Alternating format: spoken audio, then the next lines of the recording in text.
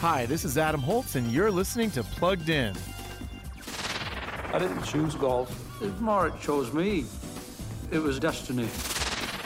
In the movie The Phantom of the Open, now available on video, we meet an ordinary guy named Maurice Flitcroft.